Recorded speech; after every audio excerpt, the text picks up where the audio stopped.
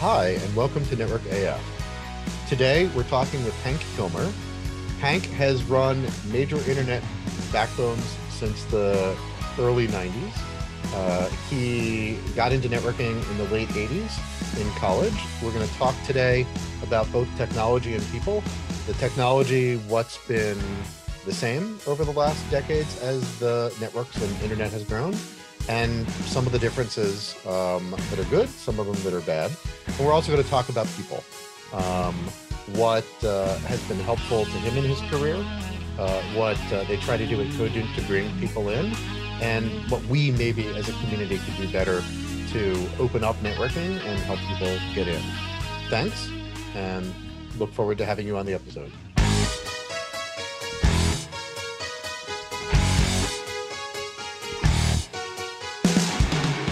Hi, everyone, and welcome to Network AF.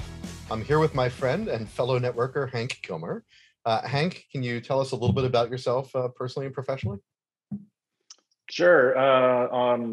Been doing networking since 1986 when I got into it. So, you know, I'm younger than I look, I guess, but needed a way to pay for college. So ended up getting involved back then, running networks and writing device drivers and everything else to make it all work back in the researchy days. Been doing it ever since. Didn't really view it as a career at the time because didn't know it would be a career. But it's been a fun ride. It's been kind of crazy. Awesome. And you're in the greater DC, Virginia area? I live in Maryland. So yeah, just outside of DC. I've been born and raised in Maryland. The school I went to was Rutgers, so that was Jersey. So all East Coast. Lots of travel for the job, but otherwise all here. I've actually done SMDS peering back when Alex Latsko was at Rutgers. We did peering because I was at Philly, and we convinced Bell to moosh the lattice together. You know, it was technically tariffed that they could. So that was a little funny. Right. So yeah, I was in Ashburn to hug our servers and upgrade from the Soup 723 BXL and the CEO cab a 3 weeks ago. And I just kept driving around, and I expected to see 3 times the number of data centers as 2 years ago, but I saw like 8 times. I just done like an IR map of that area. And I remember. Yeah. And think of the power draw out there. I mean, it's incredible. Yeah, gigawatts. And I remember when Bob Gibson from Case took me to the secret mysteries of May East at Gallows. And I saw like in the parking garage. In the parking garage. I think it was maybe when you were still at UUNet, and there was like this UUNet router on a 2-prong extension cord plugged in. Meanwhile, I was reading this like, oh, the NSA has all the secret taps on the internet, and I'm looking at the internet. Like I'm there, I'm looking at the 5 routers, and it's like the internet, and there's no taps. I'm like, okay. There are no taps. Yeah, that's right. That's right. I'll tell you that those kind of rumors all still exist. Yeah. And it's still, I mean, it's much more distributed, it's bigger, but it's still the same thing, you know? I mean, we can talk about, we'll get to this. I've gotten to people that are like, oh, you know, provider X, does this, sells their net flow. It's like, well, I happen to know provider X doesn't do anything with their net flow, or is just starting to like, so unless there's, unless Cisco is the Huawei, which I think we'd see that in, in the networking, it doesn't work. Right. So you mentioned getting into networking. When I showed up at Temple University later than you, so I guess it was actually 87.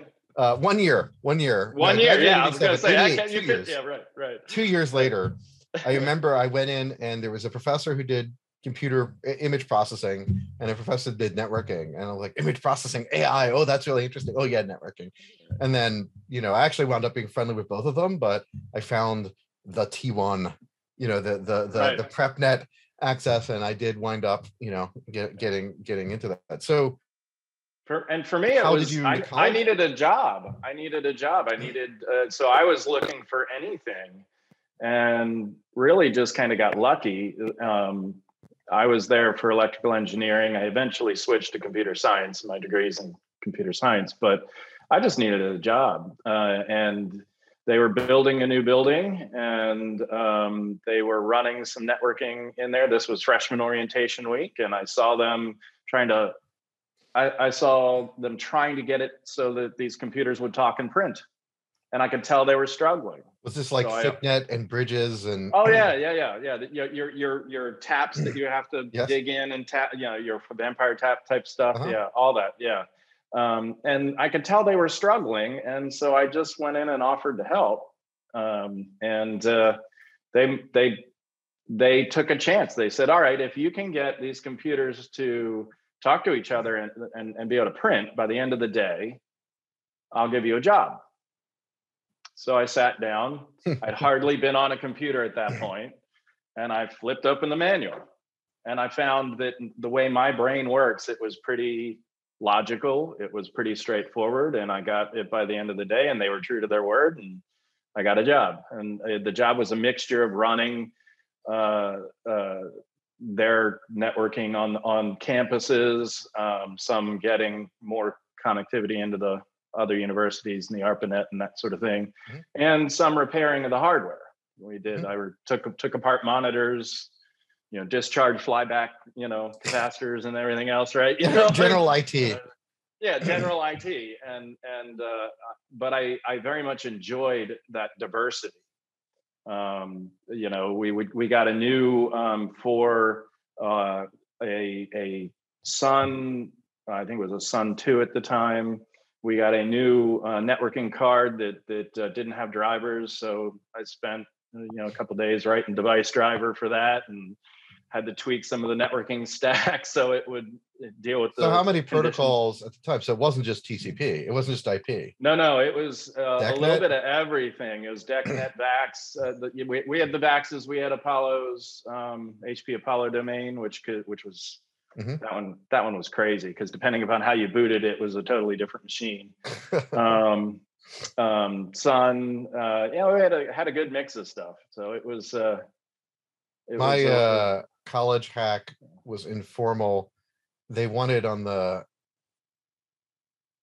Apple, I think we had Apple laser printers that were hooked up and to LPD, but it was like $1 a page, but the mainframe laser printers were free.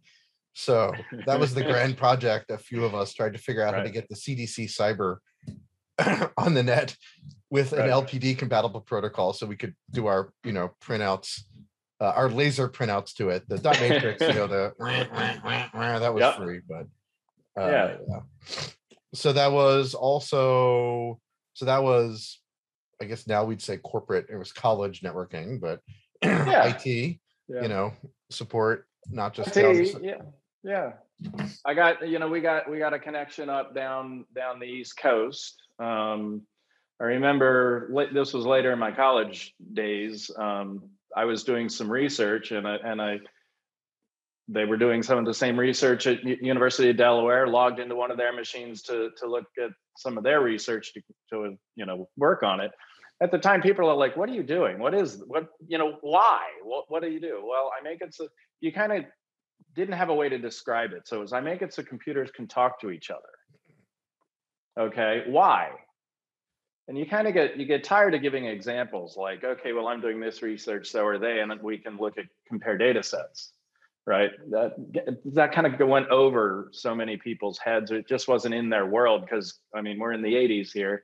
And so I would just kind of say, well, it's because I think it's cool, because it was just, it's so much easier. Just move on. That's fair. Right? Just move on. Even 92.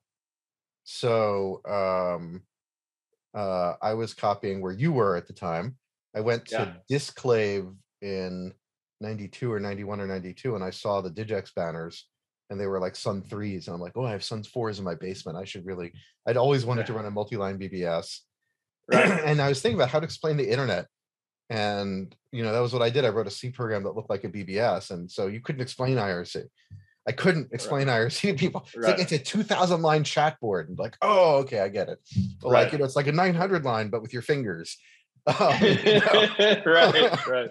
And now we have OnlyFans. So, but yeah, kind of crazy. and then what happened was people could see there was enough interesting that they wanted a shell account, which was ultimately the goal, was to get them into it. But of course, Yeah. in 92, we didn't think people would have IP addresses at home. Like, Well, right. Well, and all you need is a terminal, right? Right after college, yeah, right. All you need is, and I had a little deck terminal, yeah, exactly. And I thought it was the best thing. I still love that keyboard. Yeah, I thought it was the best thing ever. Well, actually, after up college, near where you went to school, I had friends. Dave Chevette, I think his father taught up there too, or no, his father-in-law taught up there too. But he had a Unix PC at home, and I thought that was the coolest thing ever. He had a terminal in every bathroom, and I was telling Gail, like, we're going to be like that. She's like, who needs to be connected in the bathroom? Right, like, right. Wait, right. you will see. You'll see. Somehow we'll get there, right? Yes. So how did that go from? Did you take a special interest in the interconnectivity, or was it just general? While you were at college, was it just general networking? Across. So it was very much general. It was a bit of sysadmin. It was a bit of programming. It was a bit of the networking, a bit of the hardware repair and rebuilding things. So it was a bit of a jack of all trades. When I got out of college, I got a job for a little bit as a sysadmin, which was fun, for a software development house. So they also had kind of one of everything to port their software to all the different types of machines, which was a lot of fun. And then UUNet, I got the job at UUNet when they were, starting to try and do this alternate thing, right? And so maybe you could describe the internet at the time was NSFNet. Was ANS ran CORE, the commercial, and so there's like UUNet was the little dog at the time, right? Well, yeah, it was. Do we make this commercial at first, right? And you had, you had UUNet and PSI sort of going, yeah, let's do this, right? You had the government controlled bits and go, yes, but we still want to control how you talk to us, right? UUNet had its UUCP side of things, which was a store and forward. You can see my Telebit Trailblazer in the corner there, which is a UCP optimized modem. Yep, which was big and really, it was really cool. It was great at the time, but they're like, no, I think we can make this work.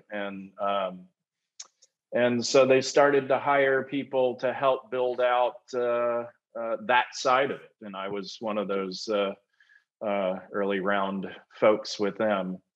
And so you're dealing with companies and people. It was really more you're dealing with individuals. Yes, they had companies. Yes, they had a job, but you're talking to somebody on the phone who's going, yeah, I just wrote my own PPP implementation or SLIP implementation to get it so it could work over the Telebit in a dedicated manner. And so when you're trying to get them up and running and working, you're not only debugging the phone lines, right? You're debugging, the modem, the serial port, your device driver, your memory, end to end. Yes, which is, I think, part of what at the time was, having come from a little bit of a jack of all trades, that helped me a lot in those days. But also UUNet had a lot of really bright people there, which helped me a lot too, right? So it was a great job. It was a lot of fun. So it grew university, so fast. At university, every 3 months it was like another era. So like at university and UUNet, you mentioned having to figure things out yourself. Really, I think a lot of companies still look for people to take the initiative and, will beat their head against it until they get unconfused. But you mentioned people, did you have people that were real mentors about technology or how to work with people, which can be confusing when you're just entering the workforce or, Right.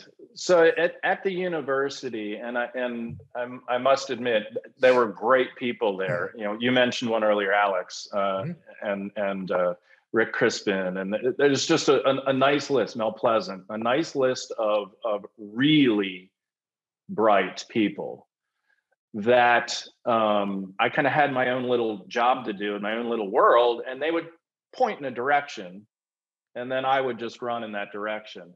So they were kind of the, they were the guides. I didn't use them at the time as I kind of learned at UUNet how to use a mentor, because I didn't really know how to use a mentor. Because to your point, it was, there's a lot going on when you're, a late teen or, sort of thing, getting into this stuff and figuring it out. But I would not have been successful without them either. But I didn't really know how to tap them the way I should have, right? Or the way I could have, right? And the way I learned later at UUNet, at UUNet, you would have what you would think would be the best idea in the world. And you would just walk down the hall talking about it. And by the time you got to the end, it would look so different because everyone was so bright. They could follow exactly what you're doing and give it their input and advice and improve. And, by the time you're at the end of the hall, you've got this much better idea, right? It's interesting. And both of us are from the East Coast. It's something I think that we need to be intentional about, which is that there's, especially academia, people and people from the East Coast sometimes, not to overgeneralize, there's often the attitude that, of course you're good, you're here. Of course, and then, of course, I like you, you're here, but I hate your idea. Let's talk about that. And that can be jarring for some people. And so I've seen companies try to be more intentional about that, not in the over validating, but just like reminding people that, whether it's the net effect, look at all our happy customers, look at the great product. We're all, without doing the everything is awesome, but that can also be, intimidating. I've seen, and it's something that networking should think about as we welcome people, to it. I think our education system focuses on tasks and on more concrete knowledge, the soft skills of how to talk to somebody, how to know, I can criticize you and I can do it harshly and I can do it gently. And depending upon who you are, you may respond better to one version than the other. And privately, please. Yes. Well, sure. Not public, yes. but right. Well, criticize in private, praise in public, right? Yeah. Sort of thing. But the point is how you talk with people, how you interact with them matters, and it's actually arguably more important than what you know. Yeah, my first non-consulting job, the CTO said, Avi, it's not sufficient to be correct. Like, it doesn't matter, right? Which is another way. Sometimes the customer, sometimes it's okay for the customer to be wrong, which is another way of saying the world is not 0 and 1. It's not right and wrong. It's not, this is the technically best thing that may be true. That doesn't mean people should change what they're doing, or it may not be true. It may just be a matter of opinion, your opinion. Well, right. Well, but also fast forward, in my career, when I moved into management, I had an engineer who really wanted to try his idea out. I knew that it was not going to work the way he wanted it to, but I also knew that wasn't going to harm sort of the customer and product. And I tried to explain, for him to think about some of my the issues. But in the end, it was, okay, this is an area he wants to try. It's not going to hurt anything. Let him run with it, because that's the way he's going to learn the best.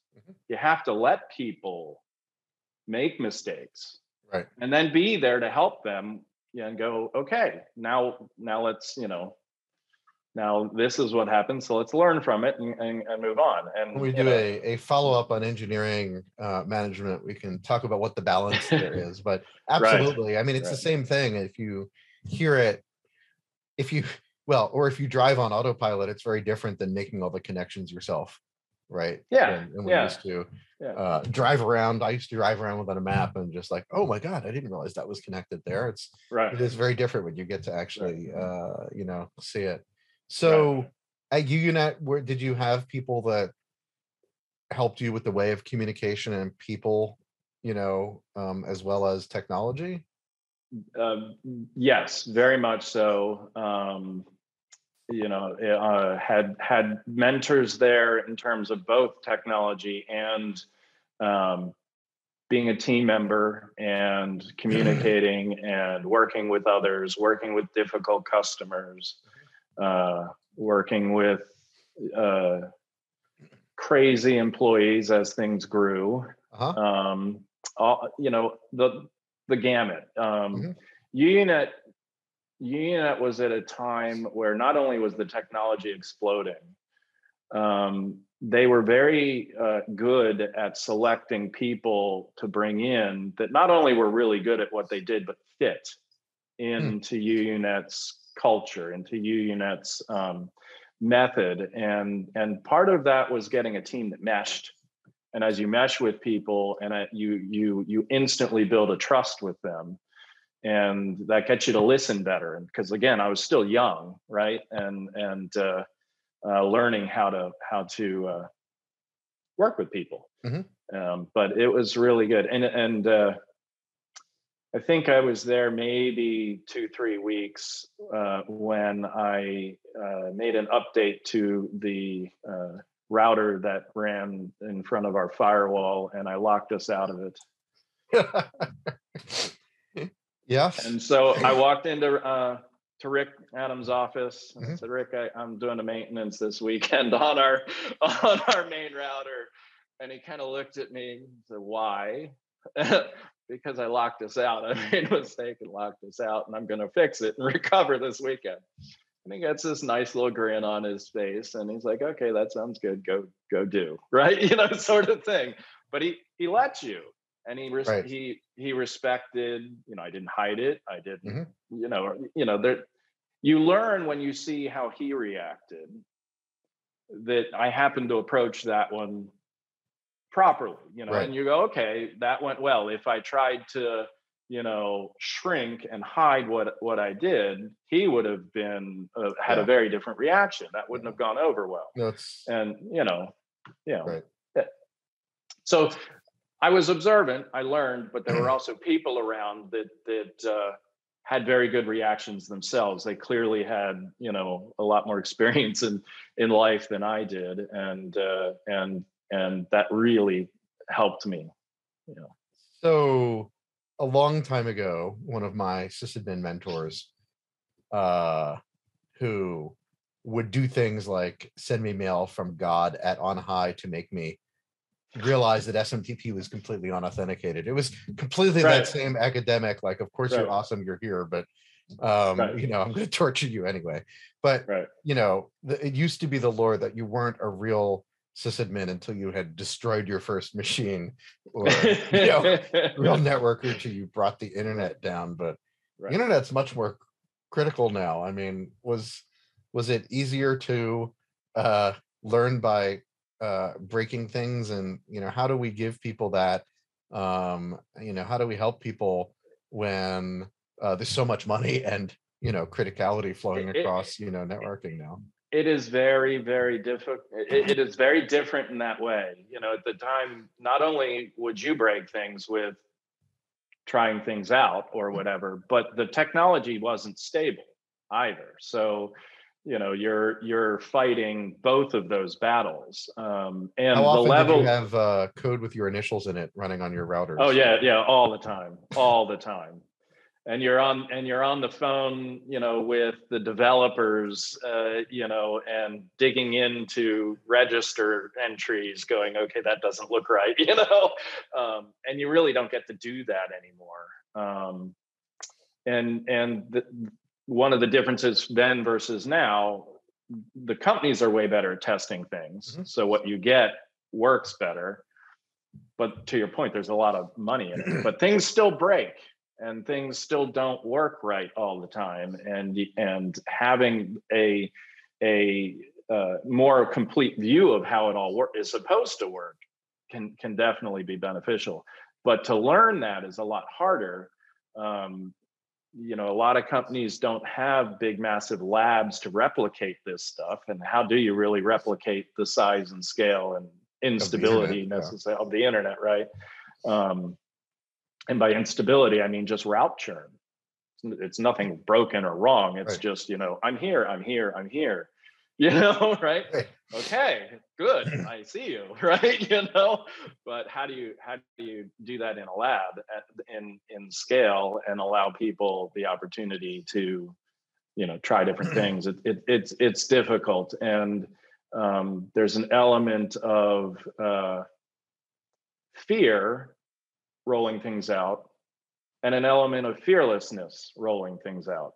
And honestly, different companies have different balances for that. I've been in the telco world where they want you to test something for 8-9 months, take 3 months to develop the rollout plan, and by the time your idea is actually hitting the network, the technology's moved 3 or 4 generations.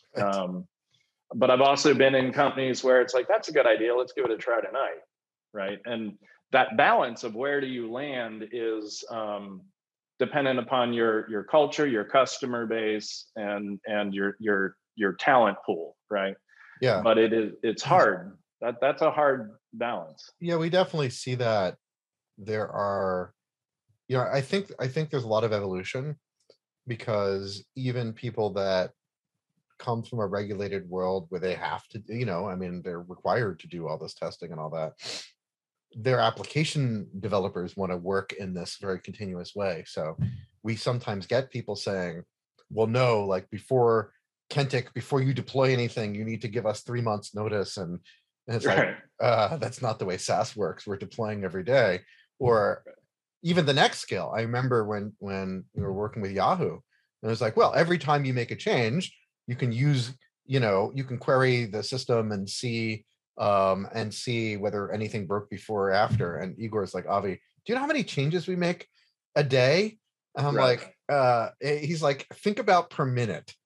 Right? Right. I mean, obviously not mostly network, but deployments, rollouts, the speed of orchestration. So I guess, as you say, now there is one thing we didn't have, in the 90s and early noughties, which is commit, confirm, and rollback. Oh yeah. Which helps a lot. For those that don't know, the way you used to try to avoid what Hank experienced was you would tell the router reboot in 15 minutes, and then you would make the change. And then if you locked yourself out, the router would reboot, which wasn't good, but it might be better than it gave you a chance, right? And then you had to remember to cancel that, because the other problem is it took 15 minutes for it to reboot, as it propagated everything at serial speed through the device. But the other thing, we had some failure modes where one router would reboot and it would have enough routing announcements through it that would make the next router fall over. So the way you would end up solving that is you'd reboot at this time for the whole section of your network. Well, before, those days are behind us. Thank your goodness. time at AboveNet and my time at AboveNet, we had the route redistribution incident, which is, I describe it to mathematicians as a distributed computation that never converges, which is basically that's a good way to describe it. That's why you need good out of band. So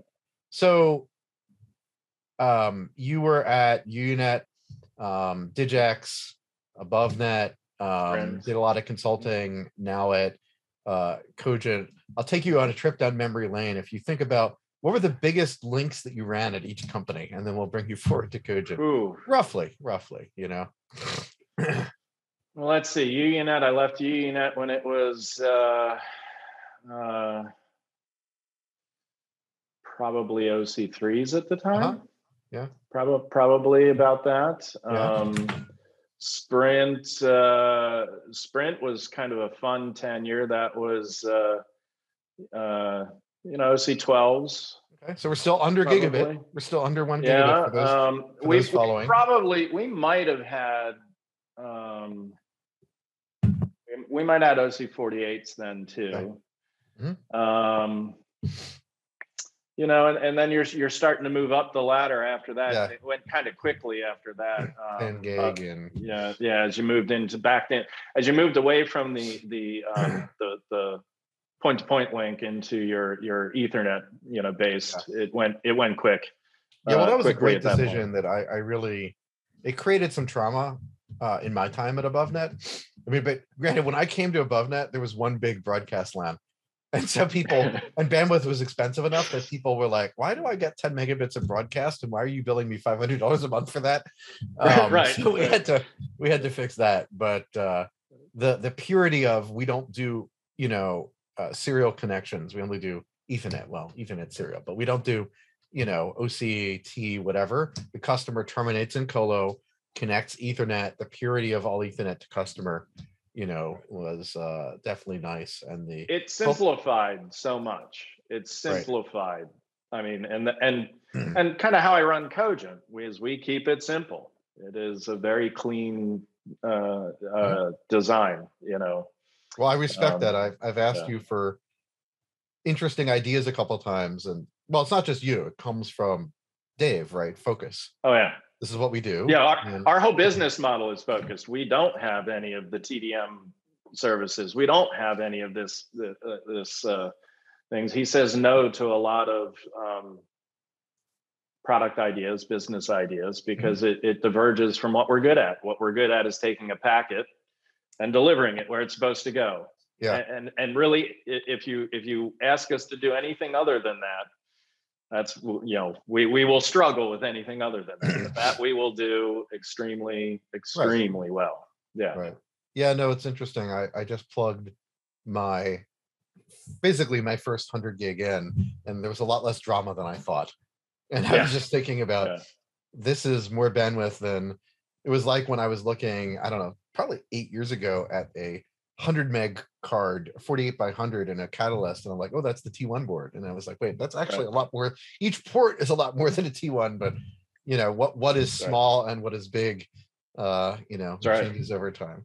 So that's right. We're getting, you get your pizza boxes now that the lowest speed you can get on it is 10 gig. Yeah. Like, okay, in a multi-tenant office building, still most people want gig E. Okay, so that means I need something else, right? And you think about that, that's a lot of bandwidth. It's actually interesting, and maybe something we could have a panel on at some point, how hard it still is for devices to do a great job of, how much easier it is in networking to limit the physical port than it is to rate limit and traffic shape.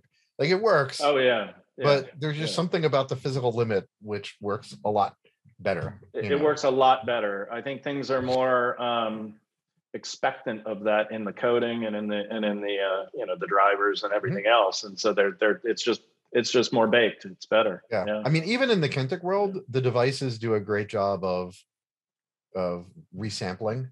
And so people could like, oh, can we send you one record per packet? It's like, well, you could. I don't think you want to. Right. And generally, things do an okay job. So Cogent, what can you tell us publicly about the scale, size, diversity, countries, buildings, of Cogent? Adding new countries as fast as we can, as fast as regulation in the country allows, and we can. You have like 10 countries, 100 countries. Like, how distributed is the network? So Dave will give you the full number rundowns. We're on every continent. We are in hundreds. And it's huge. We run. It depends how you count. I think Dave tends to use the number 20% of all internet traffic on our network, and it's huge. It's every continent. So yes. Right. And so, how many people? You asked the enable question, right? But how many people with enough access that they could? So we run like an old school ISP, in that if you're a customer and you pick up the phone and you call in, the person that answers that phone has access to solve your problem, and training and everything. So our call center folks, our CST folks, they all have access to make To the configuration backbone changes or to the customer attached? to both. Okay. To both if they need it. Cogent runs. So that's a good question that you asked, because Cogent runs a rather flat network. We do not have we're not a telco mindset that has a pure backbone edge division. It doesn't make sense to do that all the time. It doesn't make economic sense to do that all the time. It doesn't even make traffic flow sense to do that all the time. Mm-hmm. So if you're trying to build, the way it does make sense is potential device management, like what you're talking about. Right. So we have really good internal training. We have developed that over the years. We also do keep track of the mistakes that get made and how to correct them and address it and that sort of thing to continue to refine that. That is a weekly process for us. Mm-hmm. But no, you call in, the person that answers it can solve that problem. They have they have access to do it. I mean, it is like a SaaS company in some ways. You call it old school, but in a typical SaaS company, any developer can deploy. Now, we trust their wisdom not to do it without testing and not to do it when no one's around. And right. So the thing with Cogent is, because we don't offer all these different flavors of whatever the customer wants, it is very standardized. So a customer configuration looks identical across the board. That makes it easier on the call center folks and the NOC and my engineers to figure out what's going on, right? Check to make sure it conforms to the standard. Yes, no, okay. If yes, well, then we know how it's going to behave, how it should behave. Right. So now you're looking at what would cause it to not behave that way, right? Is there an outage? Are there errors on interfaces? Are there, is there something else odd going on? Is there a bug, right? Mm-hmm. And go from there. Which we talk about the bad old days, but networking, you still do need to know what it should be doing, because you can find and do find bugs more than in the kernel layer. So I preach keep it simple. It is from Dave's point down, but it's also kind of the way I just view engineering in general. So how many vendors do you run? We have a ton of vendors. It's one. So you have one IGP? We have one IGP. We have one vendor, both for the optical layer and for the routed layer. So we have our one great vendor, and that allows us to have very deep ties within their business units, within their development teams. So when we do find problems, getting the right person on the phone is quick, is painless, essentially. Other than that you're doing it because there's a problem, right? But when you have multiple vendors, you don't have as much influence with that one vendor, right? With each vendor than if you had it all aggregated into one, and so there are pros and cons to the different approaches. Well, and there's some protocols that do better with code diversity, like DNS. There's some protocols that don't always do better with code diversity, like BGP. Like BGP or ISIS or something like that, right? Mm-hmm. Right. In the networking world, people will argue that dual vendors, dual routers gives you that redundancy. I would argue that the only way that gives you redundancy really is if you build two complete networks that might interact and talk to each other back and forth, but you still have to have a path that's all one vendor and a path that's all the other vendor. Because if you have an interaction bug, if you have a bug in one vendor Mhm. that's tripping up some data flow, whether it's packet Right. based, whether it's routed based, um, and you go through that vendor for from customer to server or whatever they're Mhm. talking to, they're going to hit it. So the Yeah. only way you really mitigate that is to not that you be able to switch. Don't use this vendor anymore. Right. I mean, I think Other, that the world has been better generally. I see the point.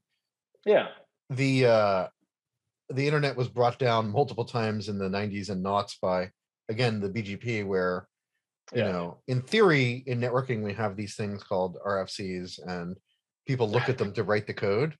In Right. practice, that's something that has often, when I talk to academic folks looking at simulation and modeling, or network S&M, it's like, that the actual code has bugs and does not do exactly what the RFCs But say. even those that do, the RFCs will state shoulds and mays. Yes.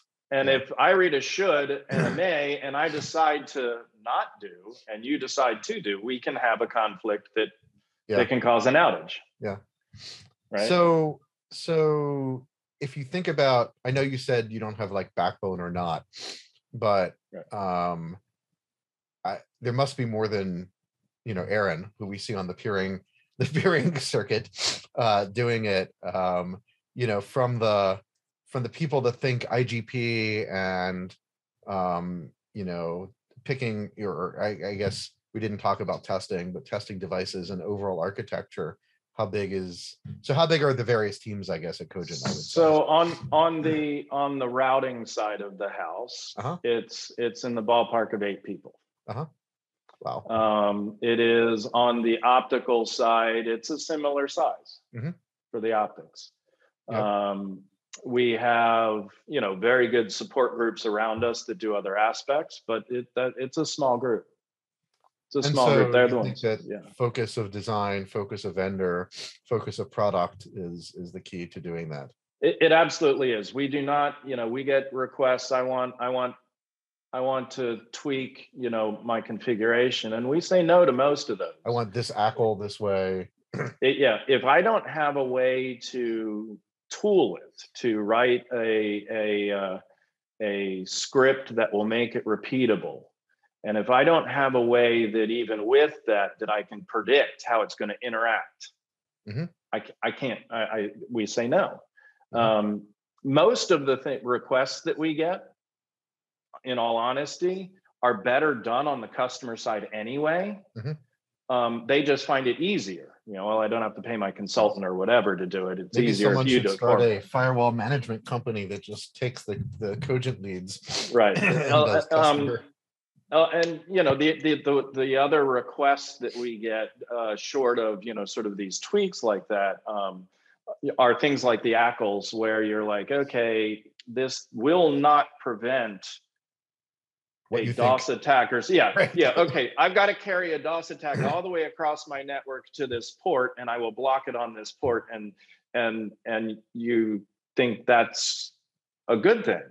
Well, I think that's a bad thing, and I would rather come up with ways to block the DOS attack and not carry it across my network.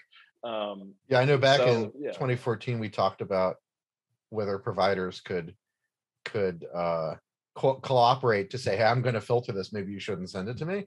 But of course, we've had issues operationally with FlowSpec, and then of course people do want to get billed.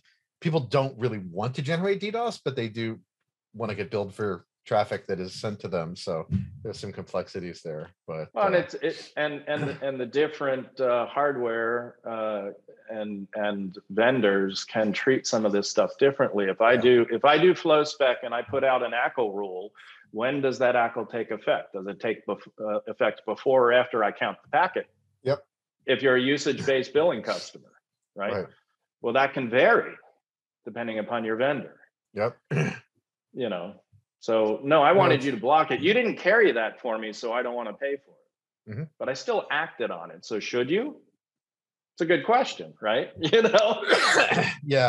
It's funny how things can often not be as simple as they seem in the right. It seems like an easy request, but you get into some, Well, and again, there's people that will help customers that either lack the resources or sometimes sophistication to sell on top. And a lot of your competitors would sell a DDoS service and mitigation service, and the Chinese vendors would sell a DDoS service. Most of my customers would sell a DDoS mitigation service, but used to be your Eastern European demand gen for the DDoS folks, but now it's global. We'll just say so. It's spread its wings. So yeah, I would rather sell connectivity to those vendors. Right. I carry bits really well. Right. That's what we specialize in. Our design is very thorough in terms of completeness of value sets. How you learn routes, what you do with them, how you tag them. Our design and our design is very predictable. I think so I know how it's going to behave. There are fiber cuts, many times every day globally. So you need to have predictability. Is the network down? The answer is yes, somewhere. Always, yes, yes, right, yes. But I will still get your packet to where you want it to go. Even on the DDoS front, a lot of people, we will work with them, and they have normally 5 gigabits of traffic, maybe 5 years ago, or 20 gigabits or 50 gigabits now, and they get an attack every so often that's 5 or 10 gigabits. It's like, you could get a couple hundred gigabits of capacity at the same Equinix place you're at. Not that you don't want scrubbers and cloud solutions, but if you don't need to just run so tight for the costs you're looking at, you can have many multi-layer, right? You can have more bandwidth, you can do flow spec yourself, you can engage, you can have on-prem scrubbing, you can do cloud scrubbing. And again, some people, not worth it, they're just going to do an always-on solution or something, which is fine. A lot of diversity. And to your point, part of Cogent's business philosophy is we want to commoditize internet service. So we want to make it, and by that means you have to be bringing the price down, period, right? And so we focus heavily on that. The flip of that is that means that you should be able to buy whatever bandwidth you need and not worry about these caps, right? Have extra, buy more. If you use it, great. If you don't, that's okay too. But in the DDoS world, there are different kinds. There's ones I want to take you out, and I'm just going to send you as much as I can, and they can send a lot of traffic. Yes. But there's also now, and has been for a while, as you know, these little microbursts of I'm going to send you a huge amount of traffic for 15 seconds, right? And your mitigation systems, have to be able to respond really fast for that, right? So the only way really to handle some of that is with extra bandwidth. Yeah. Right? Well, and capacity, and a lot of our more SaaS customers are likely to fire up cloud resource, change DNS, fire up more application layer. It's not just only about network. That's right. Yeah. It's got to work end to end. Yeah. So no, that's interesting. So I applaud the focus, even when it's frustrating to me personally, because I'd love you all to do something else. Right. But it is, if you look at startup canon, that is, the mantra is focus, focus, focus. If you go too wide, it can be difficult, especially at smaller scale. And I guess, well, if you think about your background and mine and where we've worked, they've either, so many of them, UUNet bankrupt, Sprint has plodded along, not gone bankrupt, Digex bankrupt, AboveNet bankrupt, right? And one of the big reasons is they spent too much money trying to solve all of these problems or address all of these customer marketplaces, right? Yeah, Cogent's profitable. The company that bought my ISP bankrupt, bought by another company that went bankrupt. Right. Akamai, has focus. Akamai has focus. Yes. So, and is still Tentic around. has focus. Yes. Yeah, Yeah. and Cogent has focus, and Cogent, is profitable. So I would get yelled at if it's we were nice. profitable at this point. So we actually last year had months where we were, and I got yelled at. So, I'm a bad CEO, lose more money, grow faster. So I'm happy to take more. yes. Yeah.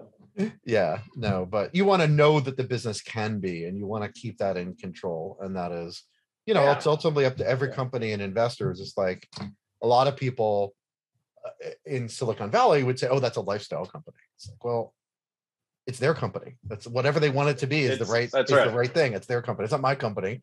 You asked my opinion, I'll give you my opinion, but I worked at Server Central, which is an awesome lifestyle company, and Jordan and Daniel and crew, now Deft, they're happy doing what they're doing, and then there's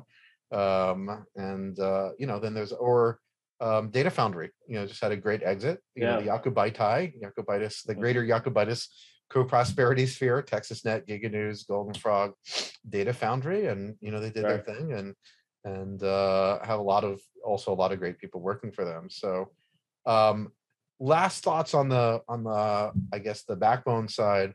What's the same and what's different besides speeds and feeds, from Digex, well, UUNet backbone, Digex Sprint, forward to now? So the underlying architectures are really still the same. Your routing architectures, your even your trunking, even though it's different interfaces, it's bigger, faster, and whatnot. Right. That's all still the same. You still have the same issues with the hardware and the vendors and dealing with that and their designs, and how much queuing and tool sets you can do on it.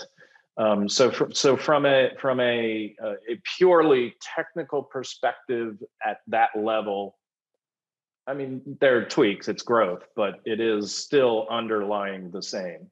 The differences and there's some pros and cons in some of the differences. The differences is what you get is way better tested, way better quality, so that you have less of these catastrophic bugs or interactions or surprises. That said, because it's a very complex setup in terms of your routers and the software and everything, you have fewer of the people, and some of them have retired and whatnot, moved on, that understand the full thing of how it works. So you have a bug in your router, and you're dealing with someone who goes, well, my world's fine. And another person who goes, well, my world's fine. And in my world, I have one vendor, so I'm the one bridging all of these different people together, saying, okay, now your world may look fine, your world may look fine, but this is not working, so we need to look deeper, right? And that is challenging. I also find that true on the networking side.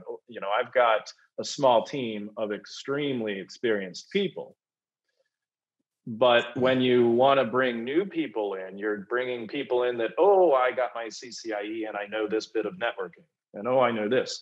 And one of the things that I always ask, I run the department, so I tend to just look for personality fit and let the technical vetting go elsewhere. But I ask one technical question. You open up your browser and you type www.google.com. What happens? Yeah. I want to hear how they think about it. I want to hear whether they think about, the DNS resolution and how that process works. And, I just want to hear how they think about it. There's no right or wrong answer, really. I'm trying to see, do they have more than just, I can configure a router? Yeah. I used to ask people, draw the internet, and it's a subset of that, but it's like, and again, that's not only a technical question, right? If you're selling internet, maybe you should, or a CDN, maybe I should know where you're starting from. And I have a friend that worked at my wife's best friend, but a friend of mine too, worked at DEC, on some very technical stuff, like the thing that did the runtime running VAX binaries on Alpha, for Ultrix and Yeah. VMS. Yes. And when I heard what he did, I was like, oh my God, that's like so amazing. And he's like, yeah, we just asked people to like, compute polynomial and factorial and stuff. If they can't do the basic stuff fast, then that's the biggest predictor. And master's degree is the biggest anti-predictor. And the other networking question, which is really insightful, is like just two machines on a network when they find each other, and just understanding ARP and switches for ARP and routers versus passive observation and CAM and switches is subtle and can be subtle, especially if you didn't really get that in your head through debugging. So how do you well, we'll come back to getting people at the end in a couple questions. I've got a question about like getting people into it, because that's, as you said, like there's a world of complexity. There is there. So I notice we both took a parallel path into policy. I was asked when the ARIN Advisory Council was formed. I describe ARIN as the printing press for integers in North America. IP addresses and ASs. And I made it a couple of years, and I saw you had a detour there. And I marvel at these messages that make it through my whitelist from John Curran, where I see all these things going on, and ran BBN, and now he's helping the community. I mean, what was that like? Why did you decide, how do you think engineering versus policy stuff? Because they both involve people, right? They both involve people. They both impact what we do. And I think it's important to be involved. I think it's important to do what you can. But I also think, priorities can take you in different directions, which is, sort of the, I was at ARIN for a little bit. I've been on, NANOG program committees and things like that. And so I like helping and I like reviewing, but also there's only so much time I can devote to that isn't my paying day job. So, but I found that the policy side is much more people oriented, less technical knowledge based. Helps to have a technical background with it, because you're trying to make policy that works around or with the technology that you've got. Sometimes around, right? But mostly it's people. It's interacting with people. It's getting consensus. It's figuring out how to listen. I think listening's a skill that I wish they taught in school. Yeah, especially with again, a lot of smart people that are passionate about their viewpoint. It can be interesting. For me, there was enough talking about how to talk about things that my ADD kicked in, and I was just like twitching to write code. And Alec Peterson was actually, Avi, maybe this is not for you. And I was like, yeah, you're right. And I'm so happy that people enjoy that, and they do the ITF and they do ISOC and all that. But it is a great reason to go travel and see people that we know, but there's other ways to do that. It is, but there's other ways to do that. I think that the interpersonal relationships are I mean, that I wouldn't be here without them. I don't think you'd be where you are without them. They are, you can't emphasize their importance enough, but if you prioritize that, there are a lot of ways to do it. And like you, I found, doing the policy useful to help the community, to help grow this industry. But it's also not, I would not want that to be my career.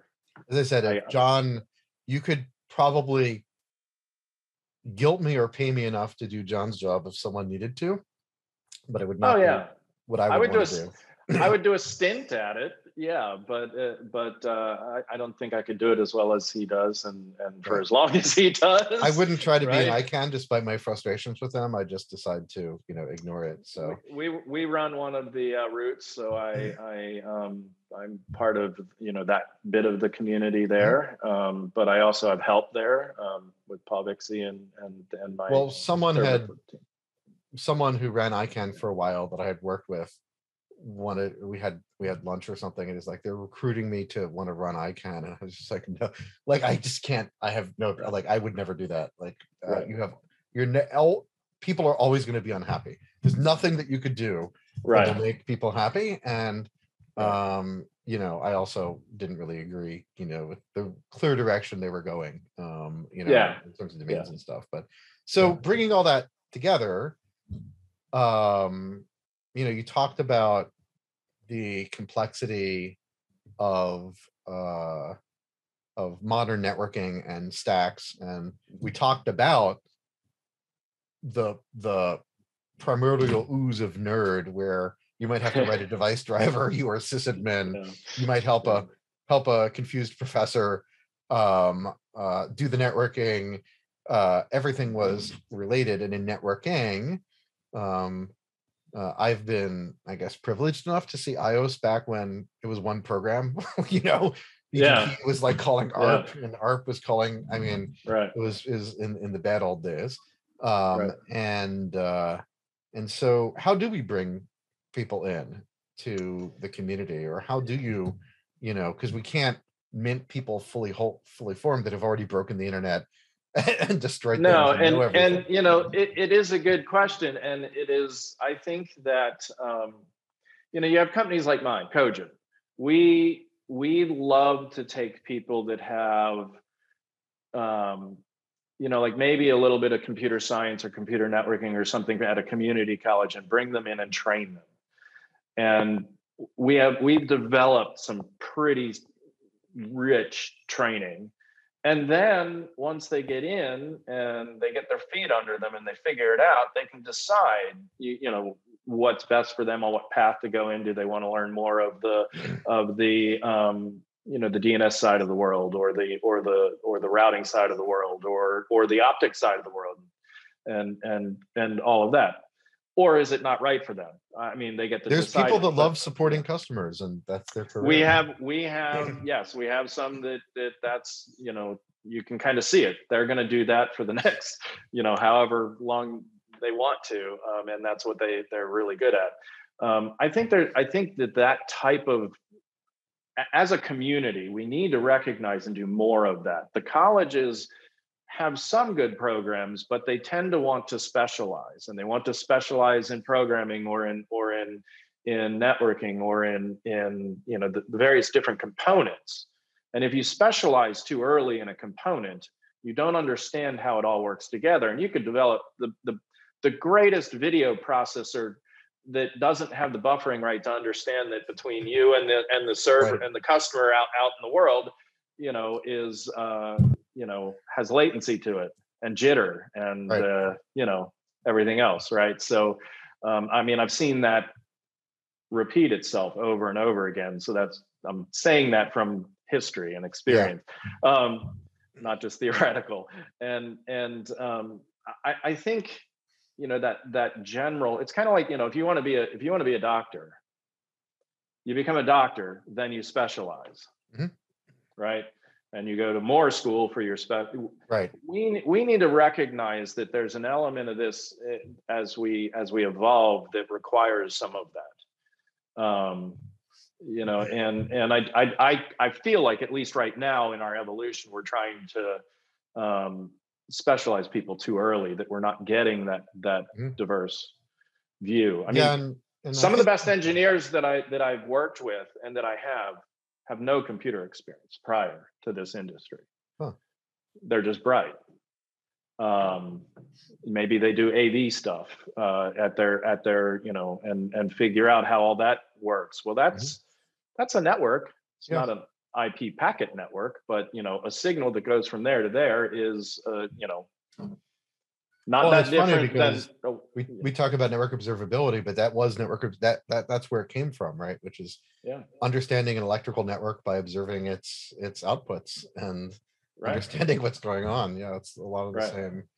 processes. I mean, we have all these labs and testing and virtual things. You know, a lot of it is build this. One of the things that I don't have a CCIE, and we both come from the world where there was a I don't. ton of different protocols, and people would ask me questions, and it's like, "What's your CCIE number?" It's like, I don't have one. Like, I've never done IPX. Like, I have done IPX, but I don't know. You know, I just Yeah. like hack it till it stops barfing on my IP network or whatever. Right. But or I did. But one of the things I always liked about CCIE was like the lab. I'm going to give you a bunch of broken stuff. I broke this, and you need to Yes. figure it out. That Go fix debugging it. Yeah, thing. yeah. And how do we do that? And you know, up and down and across layers, and you know, yeah, have that broad interest. So it's not just I want to be a WAN engineer or I want to do this Right. or that. I hope the Maker, you know, I was really encouraged 10, 15 years ago when the Maker stuff started. That, yeah, absolutely. You know, because it takes people down a level. It can be really hard, to be fair. If you live in this world of all the beautiful UIs and abstraction and everything just works, to start poking at it, you know, can be tricky. Although we do have, you know, shells on OS X now, so that's at least positive. And Linux running on Windows. Who would And have thought Linux that? running, yeah, right, exactly. It's kind of converged in a lot of ways in that way. But Yeah. also, you know, a lot of the younger people I know. I mean, I have a 12, almost 13-year-old daughter and her friend group and that sort of thing. They like that it all works, and they like that it's all easy, and they like that I can go in and fix it when it doesn't. Mhm. I'm struggling to get them interested in understanding what's going on and why I have a and lot how, of because friends yeah, that are foundational builders, relatives, you know, that got me into computers, that their kids of all genders are sort of the same thing. And their attitude, I mean, just people I tend to hang out with, is whatever they want to do and be. They're not trying to make them be like they wouldn't make them a doctor or a lawyer, you know, or right. whatever. Yeah, so they'll come from somewhere I know. globally, you know, Right, globally. I mean, right, but it's different than the hobbyist era. right. So okay, we'll put Yeah, a note on that and think about that. I was going to say, effectively, that's what we've done in our sort of generation, for lack of a better term, Yeah. is we were hobbyists, and it grew into a career. It wasn't really a plan. And now, if you want a plan, which is where I guess the industry is now, you need to entice people. You need to figure out how to make it It's not interesting. just networking. There's a lot of, you talked about medicine, tribal knowledge. There's a lot of professions where we're actually not as far from woodworkers and shoemakers and you know, the artisans as we could or should be, despite Wikipedia, despite all this information. Right. And networking is one of those areas that you know, need to think about. Yeah, networking is still part art, part science, and yeah, absolutely, that's right. No, I mean, it's definitely true. Networking, distributed systems, there are people that lay hands on that couldn't necessarily explain exactly. They could probably reverse engineer it, but there's a lot of pattern match. And think, well, how did you know that? You know, I looked at the graphs and just seemed like, but you do anything long enough. But again, medicine, you know, it's a struggle for me to find doctors that will say I don't know, which is like awesome. I love hearing I don't know. It's like I love hearing we don't know. We used to do this, now we do this. Tell me the probability space instead of just the go do this and see me in 3 months, you know. But I'm a horrible patient. So well, I get asked networking, how did you know to do that? And to your point, I don't always have a concrete answer. I mean, sometimes, but most of the time I mean, there's still intuition, you know, and relying on that, trusting the intuition, but also relying on sort of the history of what I've been through. Right? Well, as Kentic grows, we'll definitely think about more of the training, especially around internet networking. And, you know, we see it ourselves in terms of a lot of people wanting to know about networking who come from software. And there definitely could be better resource. So we can't solve it alone, but hopefully no, community. Happy to help. Yeah, Thank you. absolutely. We need it. So last question. Okay. I think we've both been really fortunate to be able to make a career out of things that are fun. Yeah. But any advice you give younger self, on day one, can you make this thing print, or, a little further on? I think I would love to have told myself early on to pay closer attention to the people around you earlier. I learned it, but earlier, to tap into their experience more, to tap into their brains and their personalities more, to see the pros and cons of different approaches more. I was fortunate to get in around some really good people, and I could have learned a lot more than I did earlier. I think I kind of learned that lesson as I went, and got better and better and better and better at it. And it's funny, there are times I'll refer to myself at this point in my life as a social engineer, no longer a network engineer. Mm-hmm. Because my job is not necessarily to have my fingers on the routers anymore. It's to get everyone on board to go in the same direction, to support each other and work as a team, and all of that. So the earlier I learned that, the better life would have been. I think, and listening is a big aspect of that. I wish I was a better listener earlier. Well, Yeah. it's interesting because I don't always do this. I could be better. We could all improve. In fact, starting Kentech has made me realize how much I suck at so many things, but it's awesome because I don't like being bored. Right. But, I think if you're doing a great job as a leader, people think, well, all you do is tell people what to do. I think it's actually much more listen, ask, and help, which also at the early stage, if you only ask and don't do or help, then that gets annoying. Right. Yeah. If you ask, looking for the answer that you want, and then you la la la la la, then that also. Well, but if you can do those things, that's generally. I would add one more word in your circle: trust. Mm-hmm. You have to trust the people around you. You have to earn their trust that you're going to help. If you just listen and don't do anything, that doesn't get you anywhere. But if you build that trust where they know that if they're going to share something, or answer your question, or challenge you, I don't know it all. I might be saying, let's do this, and it's a really horrible idea. Mm-hmm. And they have to trust that they can say to me, that's a really horrible idea. And then I'm going to accept that, and I'm going to listen, and I'm going to think about it. I'm not going to just react all, how dare you, and all of that. I mean, I believe strongly in, taking the time to reflect. Try not to have that any, people can tell me that I'm wrong. I'm not, mm-hmm. and they can do that politely or rudely, and I accept it. Right. But that's part of who I am. That's what I bring. Mm-hmm. But it is really important. And I think that helps earn the trust. They know they can, say and do anything, and I'm going to support them, and they're going to support me. Or even as you described with Rick Adams a long time ago, right?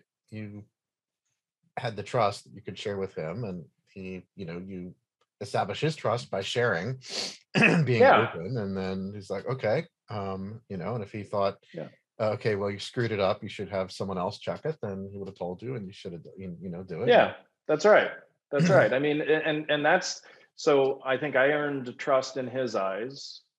But his reaction taught me a lot about, about me trusting him as well. So, anything moving on, I don't even know if he would remember it. He probably wouldn't in his, world. But to me, it was a big deal. Very nervous early in this job. Yeah, it was a big deal. But I learned a lot about that respect and trust and honesty and how to approach things. Yeah. Mm-hmm. Yeah, interesting. Mistakes aren't bad. It's how you handle it. Right. That Or can make it bad. Experience is what you get when you didn't get what you wanted. Right. As you said, sometimes you need to, get yourself unconfused. Hopefully, with this as limited a blast radius as possible. Yeah. Which good architecture helps with, which we can have a debate about some other time. Well, yes. Hank, thank you so much for sharing. And it's been great to work with you and the people who are at and have come through Cogent. And maybe we'll, as a community, continue to work. We definitely will on trying to help people understand and get in to the community so that, well, we can keep Zooming like this and the digital world will work and we won't drive off cliffs. Yes, right. we can't, just take people that started as hobbyists in the 80s. So that will not work. It needs to be a diverse set of people. That'll run its course. Yeah, that's right. That's right. Yeah. No, there definitely are younger folks but we need to help, it's possible to get there, from the outside, but it needs to be a little bit more ordered and also tell the story better, which hopefully I think telling the story a little more I think a little more community involvement in the labs and training and teaching. It shouldn't just be the vendors. It shouldn't just be university, which has different focuses, right? So well, plus it's not actually a technology thing. Peering is not actually a technology thing alone, right? No. So the business and economics and politics and all that, but again, different topic, different time. Right. Well, thanks again. I've been on both sides of that politics. Yeah, well, that's the funny thing is different companies in the course of their life, they go from the bad gal or guy to the wait, why won't people it just shows that people tend to behave in the same patterns when they have the same inputs. Right. So right. Yeah. Right. Okay. Well, thanks again, and I look forward to chatting with you soon. You bet. Take care.